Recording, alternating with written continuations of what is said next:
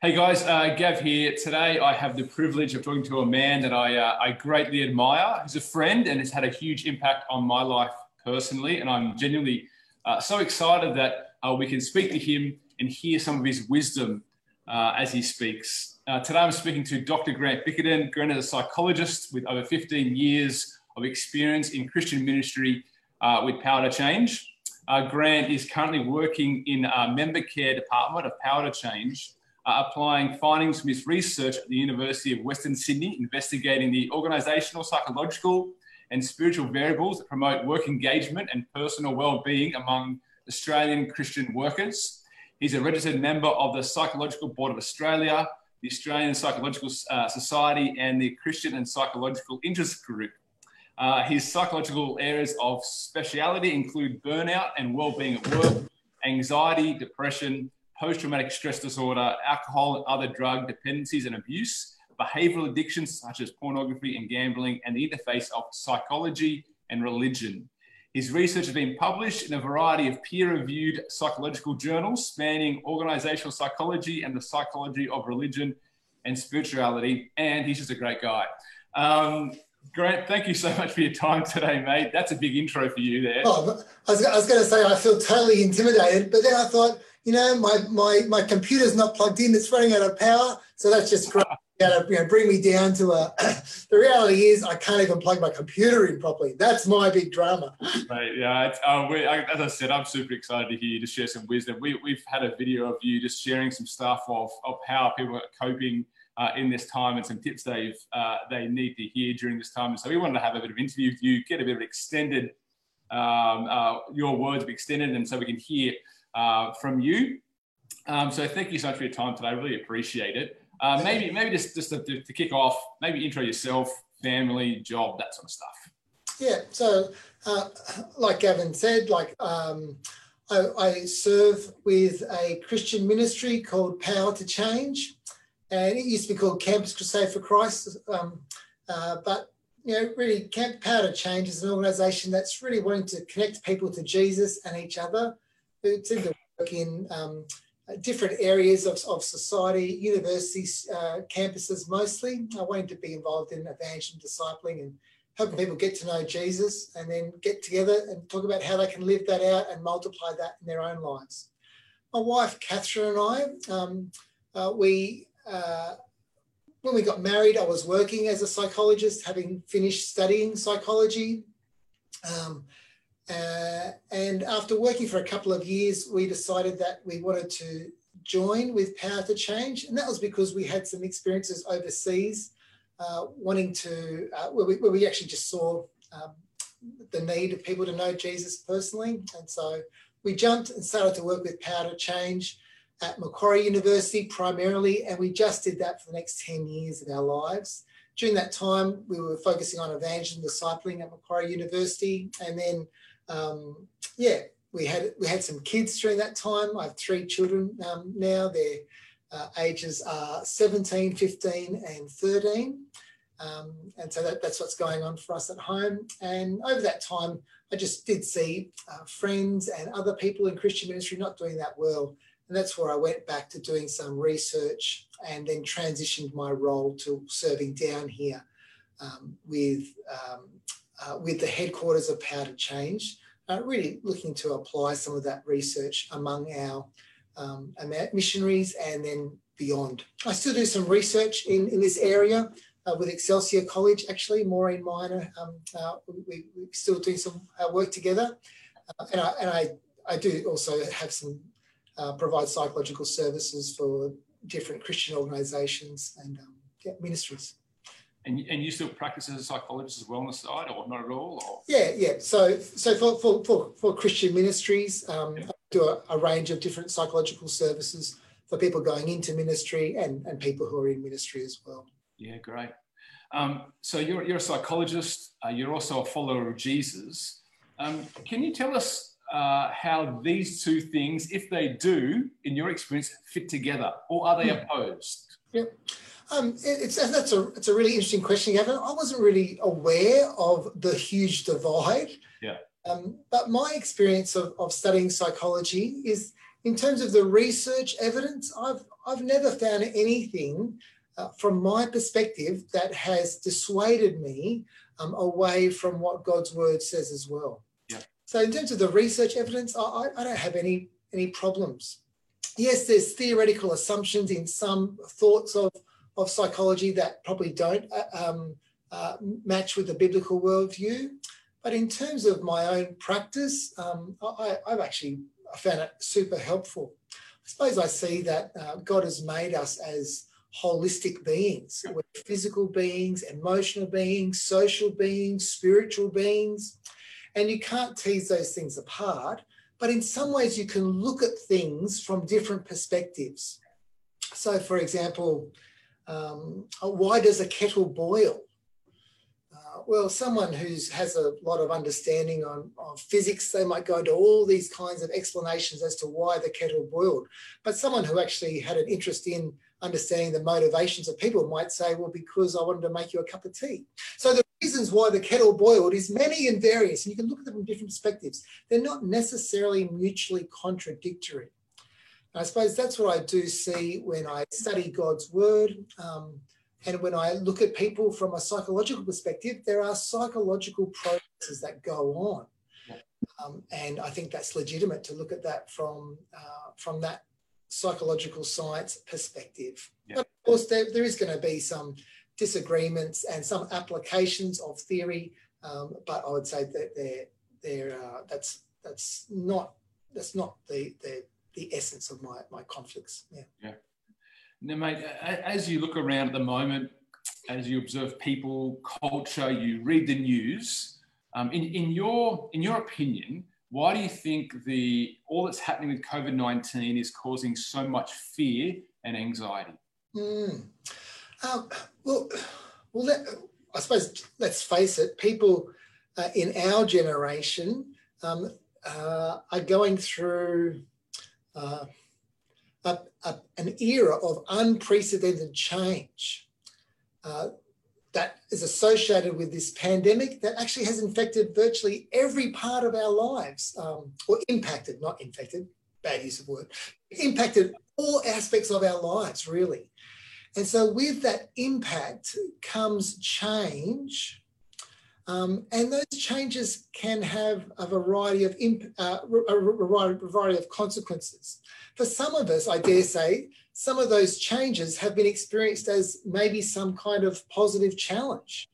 Now, for some people, this has brought about some fresh creativity. How am I going to engage with people during this new medium? How can I access different skills or resources to make things happen? Maybe there's some positive stuff too in terms of just changes to do with at home. I know in my family, we're not running around as much. Yeah. There's not basketball, there's not dance, there's not all these other things. So actually, there's actually more time with family, which can be experienced actually as a positive change. So there's going to be some consequences of this that results in some kind of positive change and challenge. Yeah. Also, with this has come about a variety of losses because of such the mammoth change it is.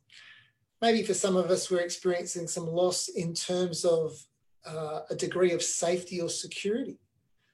With all that's happened, maybe we feel like we've lost a degree of security. Maybe I'm wondering, am I going to come through this okay physically? Will I get ill? Or maybe will I come through this okay in terms of relationally? The pressure in my family or other relationships, will I come through that okay? Will we break up? Or maybe there's some pressure or sense of loss of security there. Definitely, maybe for most of us, there's a loss of security in terms of vocationally or financially. Will I come through this? So in some ways, one of the big impacts of this change has been maybe a sense of loss of security or safety. There's also another area is a big loss in terms of relationships. We're not relating the way we used to do. Maybe there's some people that we were close to, we're no longer close to because we're just not relating like we had. Or even when we do relate, it's just not quite the same. I feel like it's actually when we relate on Zoom, it just reminds me all that I'm missing actually. So there's probably a sense of loss of relationships, let alone when maybe loved ones pass away. And maybe they live in a different state or maybe even a different country. And the impediment of grieving that loss of relationship is very different. So a loss of sense of security, maybe a loss of sense of relationship, maybe a loss of a sense of competence. There's changes that have occurred with COVID that maybe bring us into question of, can I still do what I thought I should be doing? Mm. Maybe there's job tasks that I'm struggling to do as well. Maybe I was struggling beforehand. Now I've got to do it all online. Maybe there's other areas of competence in life that I'm feeling like with this COVID changes, I just don't feel as competent. Maybe I'm grieving that sense of loss of competence. And maybe even there's a sense of loss for some of us in terms of our meaning or our purpose. Maybe we have deeply held, cherished convictions that we want our life to be on about, or maybe visions or desires that we thought we would be doing this year, and now they're gone. Mm. Well, why did that happen? Or I've lost this sense of what I was aiming for. So what's happened with this COVID pandemic isn't just the actual thing, but it's actually massively changed our lives. Now, that can initially feel a bit stimulating, all the change, you're getting used to it. But as the weeks run on, the initial energy to embrace the change, well, that probably wears out. We wear out. And then all of these other senses of loss or challenge, that all increases stress. Mm. And so it's almost like all of our general stress levels are all up. So stress is a cumulative experience. And, we usually maybe we might average around the 3 to 5 out of 10. If you can imagine stress as being like out of 10, we usually probably go through our days on 3s and 5s. And maybe there's something big happens and it spikes us maybe over our red line that might be around 7. Or maybe there's just other little things that come in and we kind of can negotiate them. If I'm doing 3 out of 10, I'm in a traffic jam, well, maybe it'll push me to a 6. But I've got room to cope. At the moment, though, our baseline has moved probably from 3 to 5 to maybe everyone's up probably a little higher, 7, 6.5. And what that means is if we're all running a little bit hotter because of all these changes that are around and uncertainty, it doesn't take much for me to just pop into that red zone. Maybe it's that extra email from my boss asking me to do something, or someone spills something on me, or whatever it is. And all of a sudden I see myself reacting with incredible irritability or rage or hopelessness or whatever. All of a sudden I'm reacting a lot stronger. And that's probably all because of the changes. All of our stress levels are just that much higher. So it doesn't take much for us to tip over into the kind of red zone. Mm. So that's why we need to just extend grace to us a little bit. So helpful. It's just blah, blah, blah, blah, blah. So, yeah, forgive me. No, super helpful, your read on this. Just to step back for a second, I'd love to hear your insights on what anxiety is. I know that's a very broad term, but maybe we'll go towards more of the clinical anxiety. Maybe just tell us, how is anxiety different from normal day worry? Yeah, it's really important to say. So there's a few words that are very closely linked together, at least in terms of the underlying psychological process. Words like stress, worry, anxiety, fear.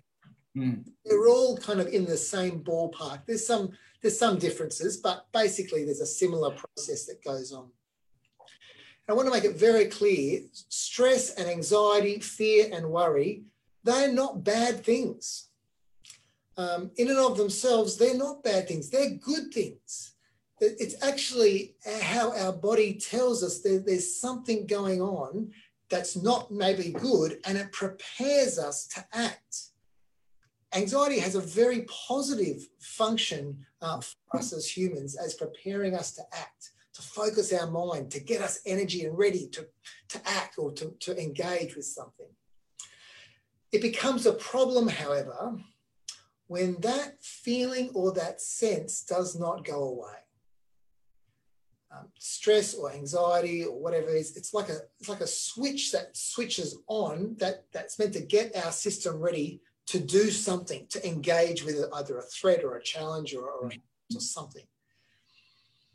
But if that issue isn't dealt with, or we don't act, or if it's kind of vague, or if that switch is left on, it becomes a problem. That's when anxiety becomes an issue in people's lives. So either the experience of anxiety is at a chronic state or extreme acute state. That's going to cause problems. And secondly, it's that it's going to impact on my life. So when does anxiety become a problem? When it doesn't go away, and also when I'm noticing it's beginning to impact my life. So maybe I'm not able to engage with different parts of my life because I'm avoiding things. I'm fearful about something. Maybe I'm unable to do my duties during my normal week, or I'm not engaging in different social activities because of the anxiety. Mm. They're the two big indicators that probably that's worthwhile getting some help about, I'd say. What does anxiety do to the body? So emotionally, physically, what happens in the brain to if you can just help us understand that? So the experience of anxiety is there's a number of very common, predictable experiences. So it's the body's getting itself ready to act and focus. That's what goes on. So the body secretes adrenaline in the brain, which kind of enables us to kind of very breathing a little bit shallower. Oxygen kind of gets redistributed to the more skeletal muscles for us to act, and actually probably leaves the brain a little bit. So it's harder to concentrate. Mm. Our field of view focuses in on stressors, so it's harder to be creative or think laterally or think well, actually. It's just it's almost tunnel vision. It's what stress is. You've got to focus on something and deal with something. There's probably carbohydrates secreted from the liver, so it kind of messes up our digestive system. We don't eat. Eating gets a bit funky. There's a number of those different things. Also, what can happen is that we have much greater mood fluctuations, or we get stuck with some kind of more traditional anxious or depressed emotions as well.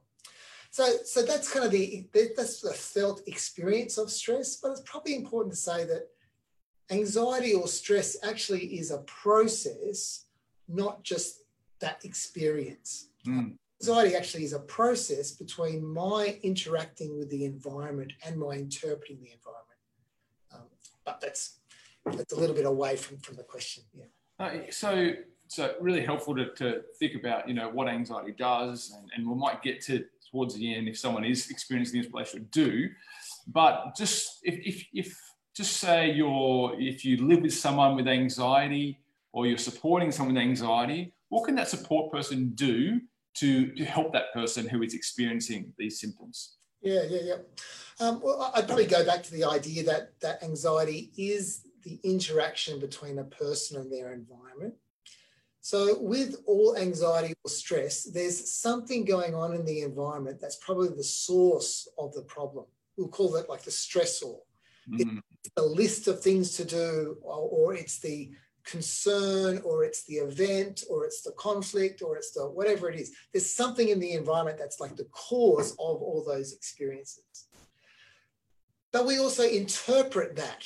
We think about that. We view it from a particular way. Now, how we think or view the stressor actually can have a big exacerbating effect as well. And then there's all those felt experiences. So I'd actually say, if you're wanting to help someone with anxiety, you can actually do that in each of those three ways. So I would say one thing would be to try to help someone think about what actually is the issue here. Mm. The practical thing in the environment that's the source of the concern. I'm worried about paying the bills. I'm worried about my job. I'm worrying about little Johnny and studying, doing the HSC. I'm worried. So what's the thing? What's the thing in the environment that's the cause of the stress? Now, I know there might be lots of them, but let's pick one at a time. And I'd probably want to say Let's be clear about what's the thing, and is there some way we could brainstorm together to do something about that? Can we change that in some way? Is there if it's a conflict, what could we do to help maybe address that or bring it up or to do something? If you can change or engage the stressor in some way, that is going to have a big impact on your felt experience of stress. Maybe you also might want to think about, if we can't do anything, or I don't think I can do anything, is there some other resource that we could employ that could help you cope with that? I was speaking with a friend last week, and he was talking about with a couple of his bosses, he feels like they're going in that direction and he's going in that direction. And it's a great source of strain for him. And I was saying, well, is there some way you could get together and just try to figure out what is a common purpose that you could work towards? And that they felt like they couldn't do that. They tried that, it hadn't worked. And it's like, well, is there someone else who you know who might be skilled at doing that, who could help you? And for him, he's like, yeah, I could do that. His stress level dropped with the mere thought of actually doing something positive or proactive about that. That's one thing, focus on the stressor. Secondly, it'd be worthwhile actually allowing the person to talk out, what is it about that stressor that's so concerning? And them to talk that out. Well, it's because if that happens, what if this happens? And what if that happens? And what that would mean about me would be then this.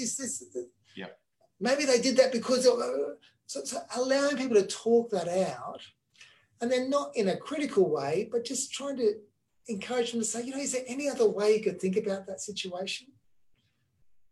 Is there really any evidence that when they didn't say hello back, they were just blanking you? Yeah. Is there some other way you could think about that? So trying to help people revise maybe, or not sit as tightly to their own necessary interpretations of the stressor. That can really help. That's the second step. And then the third step would be actually trying to give people a break from that feeling, all that feeling of stress. Yeah. So maybe it's worthwhile trying to help them engage in activities that might give them a break, particularly some activities that might generate some positive emotions, because positive emotions actually replenish our energy in ways in which stress takes away energy. And so trying to help them engage in some laughter or joy or thankfulness or hope, or and also maybe getting them to take a couple of deep breaths to get some oxygen back up in your brain. That's always going to help. So there's a few ways of maybe trying to encourage someone with stress in those three ways. Now, I just want to make a little disclaimer. Yep. If you're struggling with stress, what Gavin and I are talking about today is not actually professional advice. We're just having a conversation. If you have real concerns about stress, we might talk about this a bit later, but definitely I would say you need to access the appropriate professional help for the appropriate issue. Yeah. And so that's just a little disclaimer. This isn't.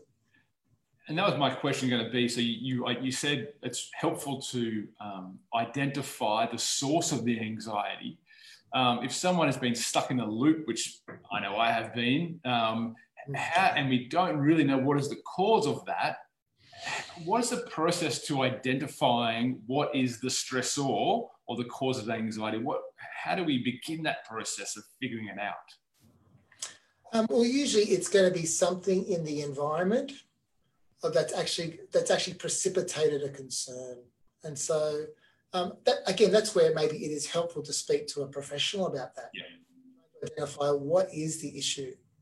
So like I said before, like if you have anxiety that is not switching off, or two, you're noticing that this is starting to impact the way you're living your life or relating to other people, they're probably really important indicators that maybe I should seek some professional assistance. Yeah. And in our country, in Australia, the way we do that is we first go to our GP. And the GP then is able to make a referral to the appropriate allied health professional that could give you some help in that. Yeah. The other thing to say about that kind of help too is that there are some online resources that you could investigate. Beyond Blue is a really well-funded and well put together website that has lots of really helpful resources. They have helplines and all kinds of stuff on that, as well as just information anyone can pick up and read. So that's another really helpful resource. Yeah. If someone, is listening to this, or the whole COVID experience has caused them anxiety to grow, what are some things that they should be doing to try and manage this anxiety that's been caused by this COVID situation? I know I saw a video you do. I think you did 4 or 5 things about how much you listen and use those sort of things. Maybe you can just give us some help on what to be doing in this time to maybe decrease the stressors or the stress in our lives. Yeah. So usually I would talk about, well, to do that, there's probably some offensive maneuvers and some defensive maneuvers. Yeah. And defensive maneuvers would be things around trying to maybe limit your exposure to the stressors. So if you're listening to lots of stuff about COVID, lots of opinions, lots of, what I heard is going to happen is this and that or the other, that's probably going to just keep triggering the anxiety, the anxious or the stress process. So I'd say definitely limit that. That's one important defensive maneuver. The second defensive maneuver is just being careful that your thinking isn't running away with you. You're not running away with yourself.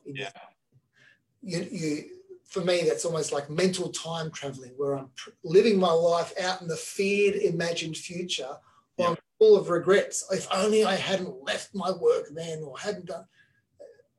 So beware of getting way up in your mind and living too much in the future and past, and not focusing on God's present moment today.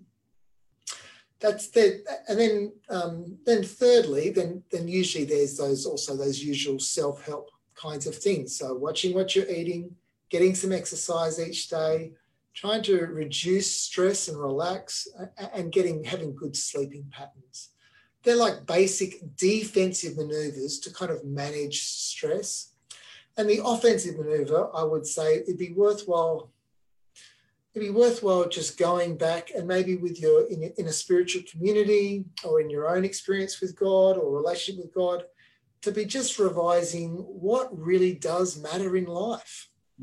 What matters in my life now, even given this terrible situation where things have been lost and I am grieving and feeling uncertain. What still matters in my life? And so trying to articulate and re-clarify those, either in a spiritual community, your Christian community, or just in your own relationship with God, coming to some personal convictions, that can then help me identify how can I keep moving in a way that is very helpful. So the classic text for that really is in Matthew 6, where Jesus, Sermon on the Mount, talking about don't worry. So he says, I tell you, do not worry about what you eat, what you drink, what you wear. The pagans run after those things, and your heavenly Father, he knows you need them. So that's don't worry. But then he goes on and says, but seek first his kingdom and his righteousness, the kingdom of God and his righteousness. And all these other things will be added unto you as well. So the idea there is that it's not just defensive, but there's an offensive move there. There's a seeking first his kingdom. Now, what does that mean in your context at this time? That's actually a really important question that can help us keep moving in a positive, moving forward manner, not just in terms of defensive maneuvers. Both of those are important. Yeah. You talked about offensive and defensive. I know for me, I've struggled with anxiety, and I'm open about that. Often, as you mentioned, that idea of predicting the worst case scenario, as I call it, a prophet of doom, right? You become that prophet of doom. A lot of the anxiety is played up in the mind.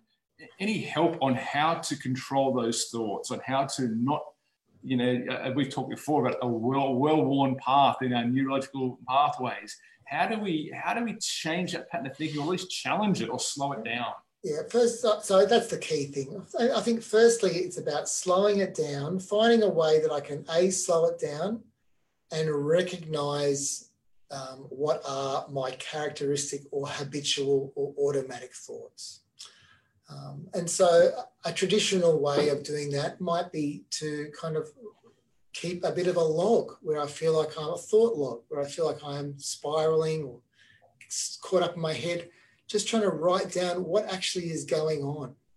Now, I know for me, when I do that and I write down what's going up here, I feel embarrassed. Yeah. When I write down, I'm like, oh man, Grant, how could you think that? But I do think that. But when it's up here, I don't tend to challenge it. It's almost like it's not real, but I believe it. Yeah. When I start to write it down, I'm like, I would say that's the first step, getting used to watching what's going on up here. And that can also allow me to kind of revise it or challenge it or to see maybe that's not quite right. I'm distorting what's going on around me in an unhelpful way. Once I get used to that, then there's other things that a person can do too. But I know for me, picking up a pen or writing it out, that really slows it down. There's a number of other thought apps. You can actually, there's apps for this kind of thing. There's thought apps out there that you can do it on your phone. But I know for me, with a pen, it just engages more of my brain. Again, Beyond Blue would have lots of resources on how to do that. Yeah, and I love what you said of being more present in God's moment in front of you, which helps you to slow that down, which I've always appreciated you say to me. Last question, I know you've given a lot of your time on it. Thank you so much for that. Last question though, but for you as a follower of Jesus, how does God and his word offer help to the worried and anxious person? Yeah. Well, again, I just go back to the process, and I think about it in terms of that. So there's quite a bit of research about this as well. Research has showed that there's a lot of religious instruction that helps people reduce their stressors, actually. And so that would be one thing to think about. When I can identify what's the stressor, well, I would ask the question, does God's word give us any hints as to what we could do about that? What would be some practical ways to address that? And there's probably is teaching in God's word that can help me maybe proactively address that. There's lots of stuff in Proverbs about avoiding certain things or doing certain things. Paul writes about managing conflict in terms of, speaking truth and love. There's whole lots of stuff about that. So one, I would say, if you can pick the stressor, is there anything going on that would help me? What does God's word say to that? So in your community of believers, like what are those who have the gift of teaching? How do they expound the word that relates to that? And that's one thing, instruction, religious instruction. Secondly, about managing those physiological effects and emotional effects, there's lots of research that's shown that people who are part of a Christian community, engaging in social support from that Christian community, derive significant benefit from that in reducing stress. Spiritual disciplines are also very, very helpful. 1 Peter says, cast your cares upon him because he cares for you. Yeah. There's lots of spiritual discipline stuff that can actually help you reduce your stress in a very helpful way. Granted, in this current climate, things are different. We don't meet like we usually do, but still, Christian community and spiritual disciplines are really helpful, providing extra resources to help manage strain. But it's that middle section around our thinking where actually God's word is really helpful. God's word just doesn't give kind of like proof text to hold on to. It actually gives a worldview. It gives a new way of thinking about this world that is God's world, where there's a creator, there's a sustainer, and there's one who is presently at work in this world to bring it to its point of teleos, of end goal, of making a new heaven, new earth rejoined. So it actually has a worldview that can help me when I'm kind of spiraling out of control. So Paul talks about, taking every thought captive and making it obedient unto Christ. Romans 12 about being transformed by the renewing of your mind. What he's talking about is actually learning, how do I see and interpret and engage this world from God's perspective, not just my habitual thinking. that's a really, really helpful way. Because as I approach the world with the idea that there is a loving God who I can know personally through Jesus, who actually lives in me by the Holy Spirit, that changes the way I look at this world. But not only that, the idea about having him present with me also makes a big difference. Yeah. It's often said that, do not worry or fear not. Don't be afraid. They are the most commonly reoccurring commands in the Bible. Yeah. But usually when they occur, just before or after Yahweh or Jesus or God says, "For I'm with you." Yeah. Some phrase assuring us of the presence of God as well. Now that changes. Even if I'm looking at the world and I'm seeing it as legitimately threatening, it really is scary. The idea of having God's personal presence with us changes the equation. So there are a couple of key ways in which having a sense of knowing God in a personal way can really bring about an increased sense of security as we seek to live out that worldview, in addition to engaging positively the stressor itself and managing the back end strain. Yeah. Yeah. Mate, I could sit and listen to you all day. I've said that to you before. I love your wisdom and I love your humility, and your love of Jesus just comes out of you. And I want to say thank you so much for your time, for your thoughts, for doing this today. I'm sure so many people will be blessed by what you've said today. So thank you so much. I really, really appreciate it. Thanks, Gav. It's lovely to see you on the screen. Yeah, I know. Look forward to chatting soon with you. Hey, we're back here at 11 and 4 o'clock on Sunday. Tune in. Hope to see you on Sunday. Have a great week. God bless.